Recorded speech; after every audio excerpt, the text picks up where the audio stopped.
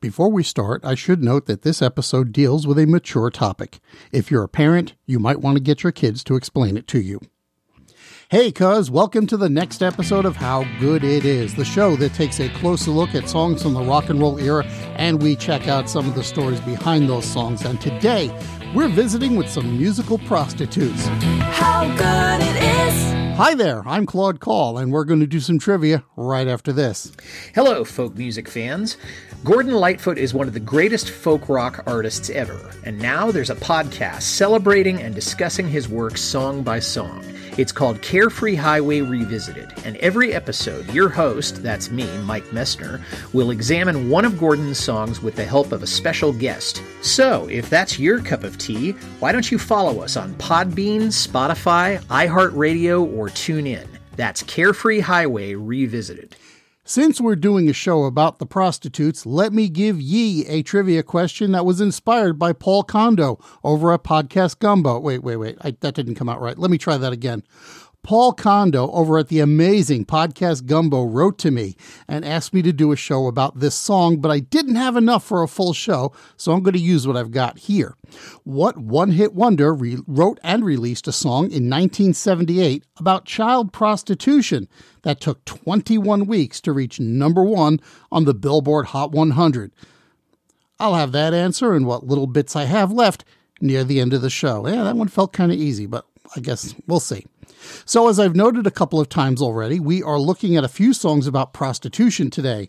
And the one thing that most of these songs seem to have in common is that someone goes to the west side of New York City or to the Sunset Strip in Los Angeles or even the seedier neighborhoods of Paris, France, and they're shocked, I tell you, to discover that there is illicit activity going on there. Which means that for the most part, I'm not going to dwell too much on the origins of these songs since they're so similar.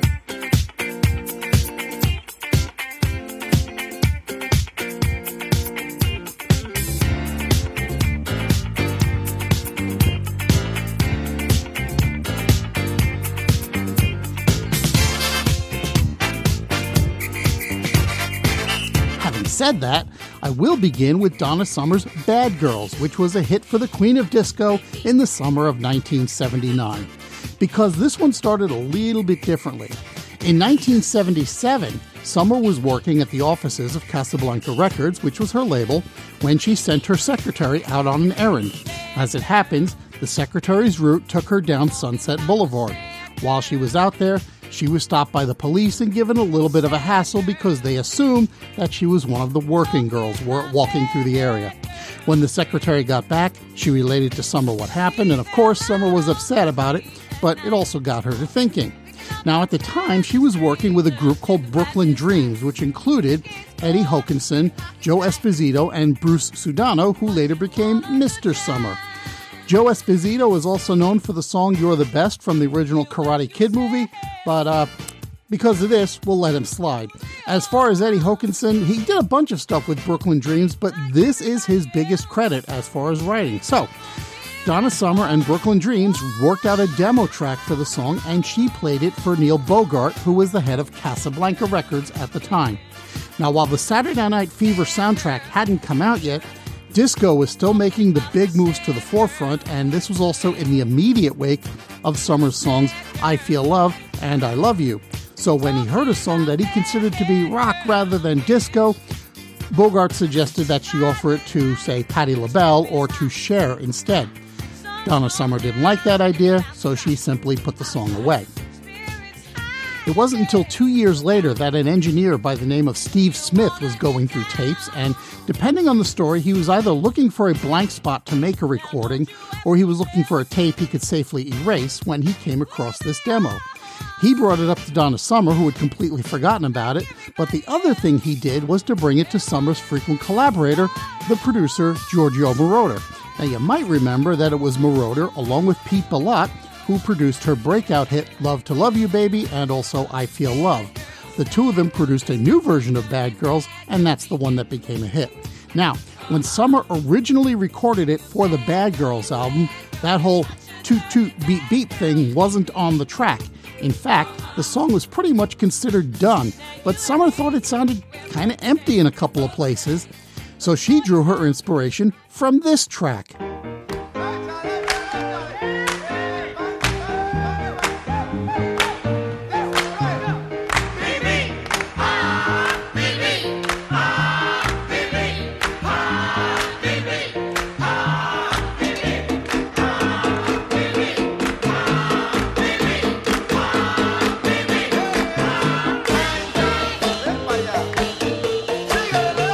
This is a song called Bang Bang from 1966 and an artist named Joe Cuba. Now, this wasn't a huge hit in its day, but it did get some airplay and was on the Billboard Hot 100 and the R&B charts for a little while, so some people did, in fact, make the connection. Anyway, Summer thought that something like it would make for a filler in the track, giving us the sounds of the cars beeping the horns to call the prostitutes over.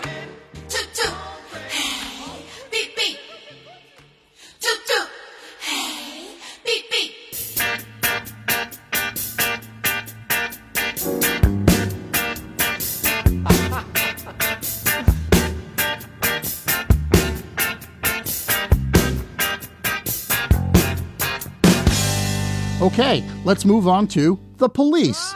Their breakout hit was, of course, Roxanne, which is clearly about a prostitute, but in this case, it's about the guy who falls in love with her and tries to talk her out of the profession.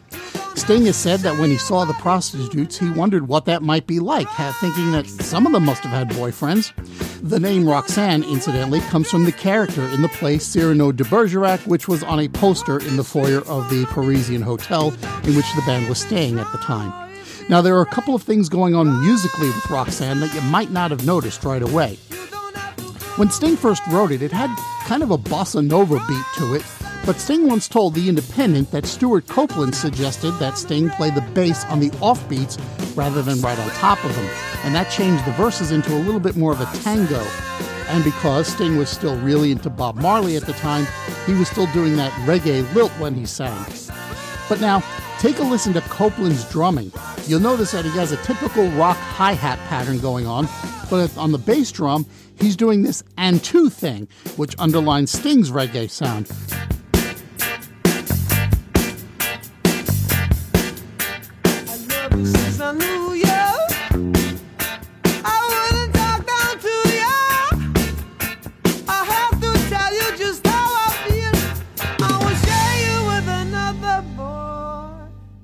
So you wind up with this rather unusual groove that carries the verses perfectly until they ramp right up to a straight-up rock and roll sound on the chorus.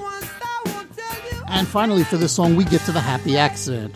I actually talked about this way back in episode 11, the one called Failing Upward. Listen back to the beginning of the song.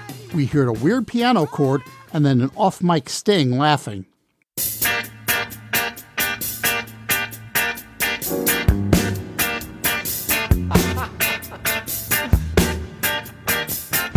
So what happened there, you say?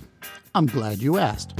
The music tracks were laid down and now Sting needed to record his lead vocals. As the tape started rolling, Sting leaned back and he sat on the keys of a piano nearby, which he didn't realize had its lid open. So we get this weird dissonant chord, which Sting found funny, so he began to laugh a little nervously. They could have easily erased it later on without sacrificing the whole song, but they liked the way it sounded, so they kept it in. Supposedly, if you look at the liner notes for the album, Sting gets a credit for playing butt piano, but I haven't been able to find an image to corroborate this. Now, when they recorded the song, Sting kind of liked it, but he didn't think it would be a hit. So when they played it for Miles Copeland, that would be their manager, and Stuart Copeland's brother, they were all a little embarrassed to play it for him, especially since Miles was a huge fan of Fast and Furious punk music. But Miles thought it was a genuine knockout, and he took it to A&M Records to release as a single. Because of the subject matter, the song had a tough time getting airplay anywhere, go figure.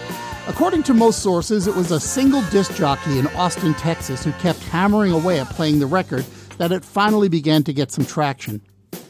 I have to say, I grew up on Long Island, and the only time I heard that song when it was first released was when I would hear it on the stations coming across the Long Island Sound from Connecticut. I don't think I ever heard it on a New York Metro station. And it wasn't until a year later that the song was re-released and it enjoyed a little bit more success. By which time I was all, I knew it before it was cool. Not that it helped me get the women or anything. So put away your makeup. Don't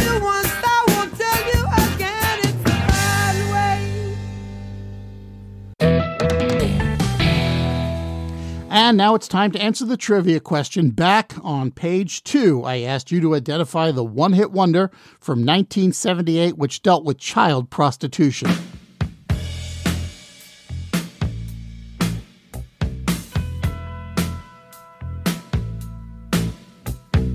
Danger in the shape of something wild. You've probably guessed by now that would be Nick Gilder, who released his song Hot Child in the City on June 12, 1978. It entered the Billboard chart right away at number 88, and from that point it was 21 weeks to make it to the number 1 slot, which it held for just that 1 week of October 28, 1978, before dropping to number 6 the following week. It hung around the top 10 for another week or two before finally making its descent and finally dropping off the charts altogether just after the new year, after 31 weeks total. At the time, that was Billboard's record for a song that took the longest amount of time to reach the top spot. Nowadays, it wouldn't even be in the top 10 of that list. For what it's worth, the clear winner in that category for the last couple of years would be Mariah Carey's All I Want for Christmas Is You, which was released in the year 2000 but didn't reach number 1 until 2019. At any rate, Nick Gilder wrote the song when he saw a lot of underage girls walking Hollywood Boulevard with their pimps. He didn't like the idea of writing about a girl leaving a bad situation only to get into a worse one, so he wrote it from the point of view of some guy staring at the girls with lust in his eyes. In fact, one of the best retrospective reviews I've seen for the song comes from Tom Bryhan at StereoGum.com, who wrote in 2000, "It's quite plainly not about how sad it is to see teenage sex workers out walking the Sunset Strip. Instead, Hot Child in the City is a Tex Avery cartoon wolf song, a downright filthy awooga about being both wildly horny and being excited to be wildly horny," unquote. And for what it's worth, Gilder did have another number 1 song, but that was in Canada.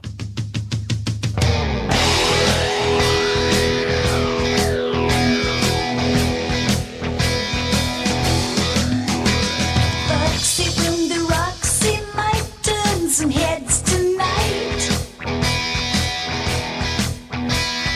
Flashlight dream, peaches and cream delight. Roxy Rambler. When he was the leader of the band Sweeney Todd a couple of years earlier, that band's single Roxy Roller spent 3 weeks at the top of the Canadian charts. Now, it's possible that you did hear the song in America a little while after that, but that was likely a re-recording of the song with a 16-year-old Bryan Adams handling vocal duties, or a re-recording that Gilder did as a solo artist. And that, my friend, is a full lid on another edition of How Good It Is. If you're enjoying the show, please take the time to share it with someone, and maybe even leave a rating somewhere. And now you can support the show over at patreon.com/howgooditis. If you want to get in touch with the show, you can email me at howgoodpodcast@gmail.com, or you can follow the show on Twitter or Instagram at howgooditis. You can also visit, like, and follow the show's Facebook page at facebook.com/howgooditispod. And finally, you can check out the show's website, howgooditis.com, where you might find a few extra bits. Next time around, we're going to find out how good it is when we take a bite of some rock lobster. Thanks for listening. I'll talk to you next time.